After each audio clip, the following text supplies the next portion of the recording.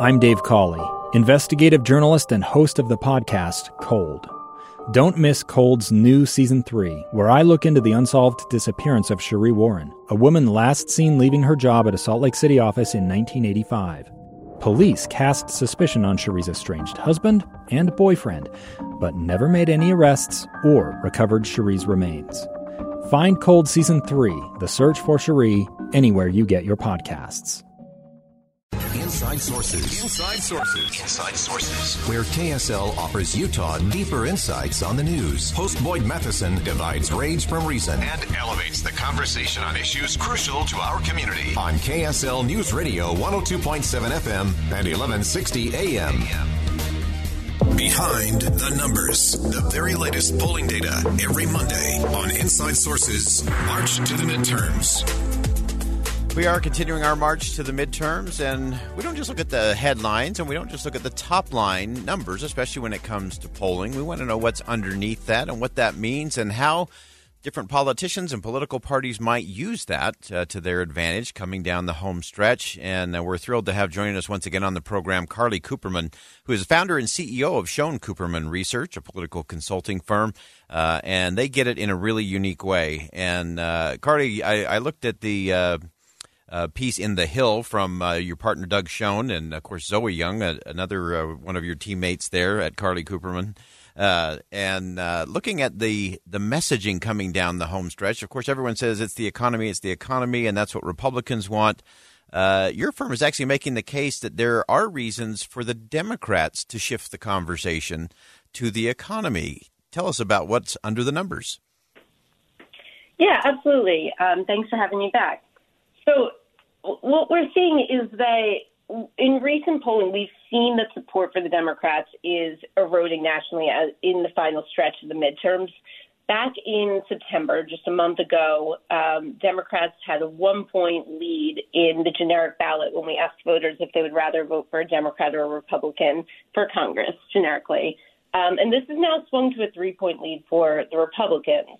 And further, we're seeing that Democrats have lost key voter groups that they have been courting. They've lost 9 points with independents, they've lost 13 points with women, and they've lost 32 points with independent women, according to a recent New York Times poll.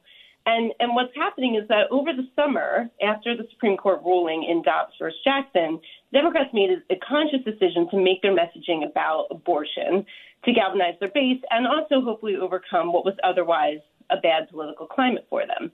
And this did help, and we saw improvement in the polls for Democrats in August and in September. But that being said, with inflation continuing to be the way that it is, the agenda really has gone back to the Republicans' favor, and Republicans are widely more trusted to manage the economy. So what we're seeing now is that a majority of voters are citing economic issues, either the economy generally or rising prices specifically, as the main problem facing the country, while just 5% are saying abortion. And we're seeing these trends happen with women and independent voters as well. So while the Democrats' messaging focused on abortion helped them over the summer, it's now becoming a little bit of a problem because Republicans, their ads and their messaging are all economic focused. And we're seeing this especially in swing states and swing districts, whereas Democrats, on the other hand, aren't really talking about it enough or at all. And so our argument is that Democrats really need to start talking about it, too. Yeah, and I think that's so interesting because most people say, oh, no, the Democrats should just stay away from that. And yet I think there is a message in there for the Democrats. We actually have seen, you mentioned those swing states, Wisconsin. You've had a battle there, which really has been one candidate going after the abortion issue, and then Ron Johnson, the incumbent Republican, talking about the economics. And the thing that gets really interesting to me, and we actually saw the president kind of trotting this out over the weekend, and that is to really zero in on this cost of living as opposed to just inflation or gas prices. Cost of living. Tell me how they're going about that, or what is the strategy they ought to be looking at that might persuade voters?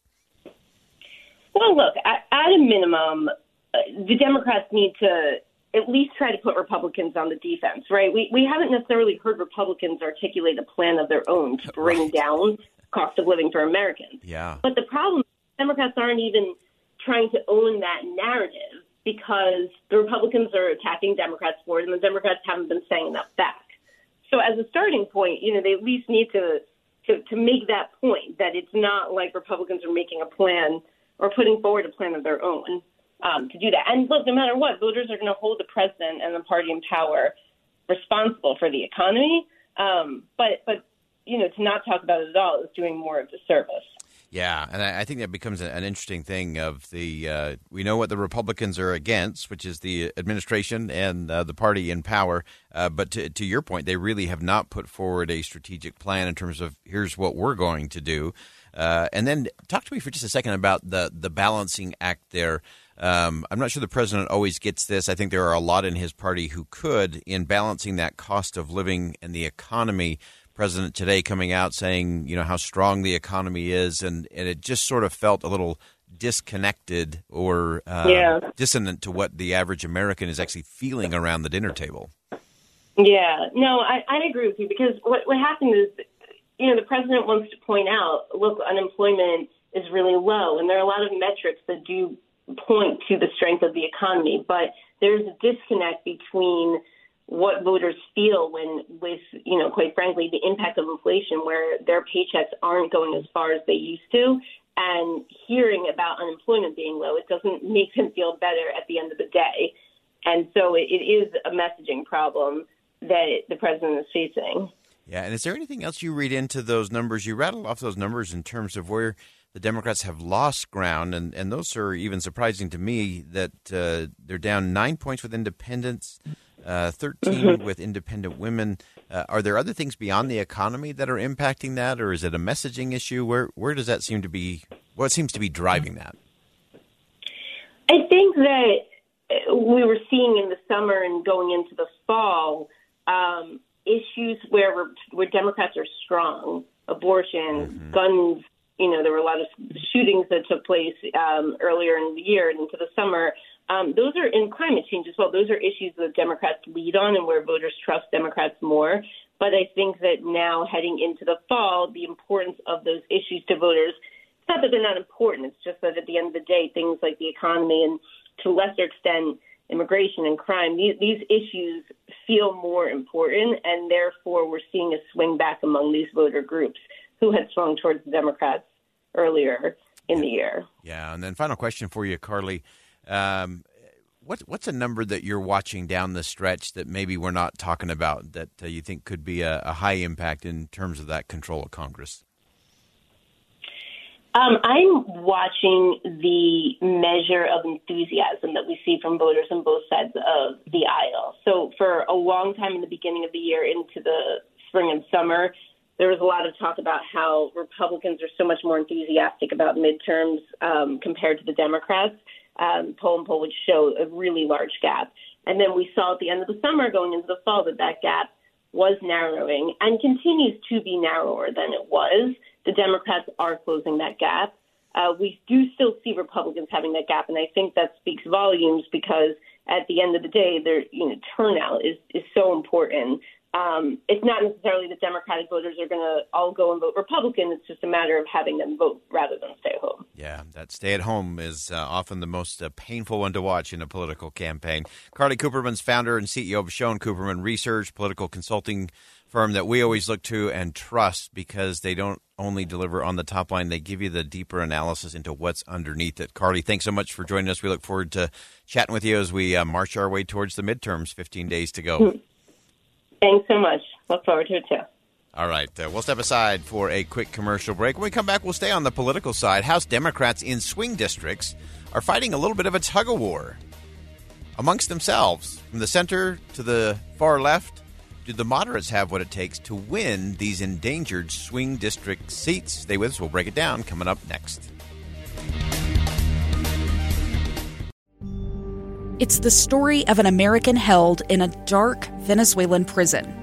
Then all of a sudden they all kind of lined up. They pointed their guns at me. And this is the point where I thought, I'm going to die today. I'm Becky Bruce.